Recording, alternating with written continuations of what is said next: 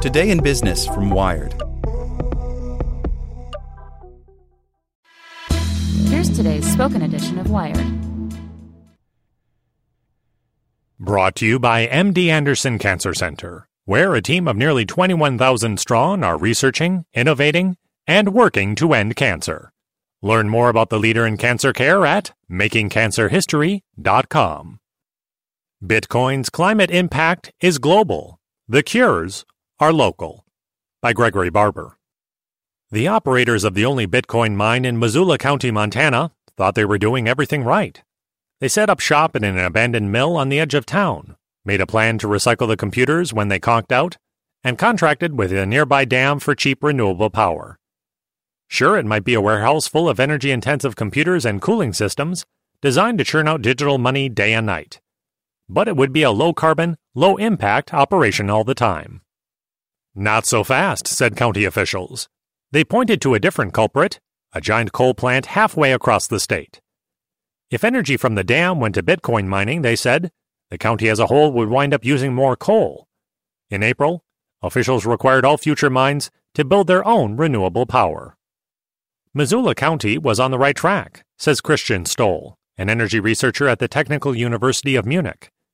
In a paper published Wednesday in the journal Joule, his team takes a closer look at the energy consumption of Bitcoin mining, based on where miners are located and the types of machines they are using. Coal is fueling Bitcoin, he says. The question is how to prevent it, and that's up to local regulators. Bitcoin mining, a process called proof of work, involves a global network of machines racing to solve complex math. In return for helping to keep the network secure, the solver receives Bitcoin. When it comes to measuring energy use, the global nature of that activity makes it difficult to study. It's hard to know what kinds of machines are running, where they're located, and the fuel used to supply the electricity. Those unknowns have led to wildly varying estimates. One study said that growth in Bitcoin mining alone could result in a 2-degree Celsius increase in global temperatures. But others say such estimates are inflated as miners increasingly flock to sources of cheap renewable energy like hydropower. Stoll's team was able to take a more granular look thanks to a stroke of good timing. Last year, 3 Chinese makers of mining hardware, responsible for producing nearly all of the world's machines, filed for initial public offerings. In the process, they disclosed a trove of technical details and data about market share that's usually kept under wraps. Pouring through those documents, the researchers could assemble a look at what kind of equipment is being used and where. Another advantage, Bitcoin isn't as decentralized as it looks. Gone are the days of anonymously mining Bitcoin on your home computer. Today, the network is dominated by a handful of pools, which coordinate their efforts.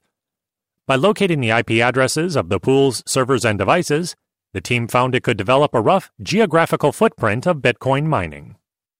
Adjusting for factors like the size of the mining facilities, bigger ones can be cooled more efficiently, and the average emissions in popular regions for mining, Stoll's team estimated Bitcoin's CO2 emissions at about 22 megatons per year.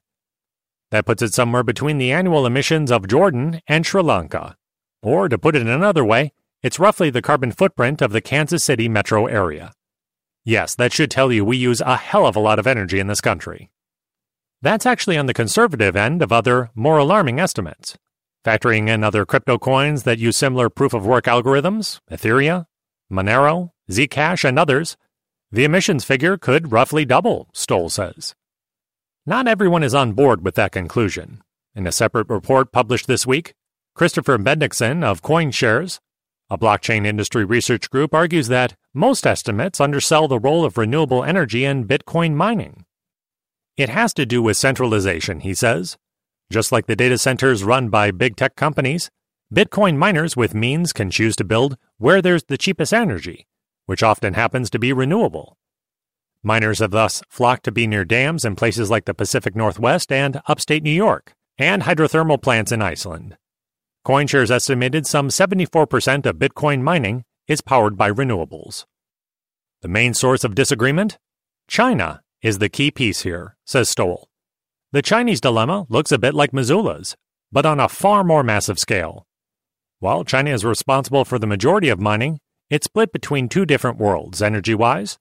In southern China, especially the mountains of the Sichuan province, miners take advantage of cheap and abundant hydroelectric power.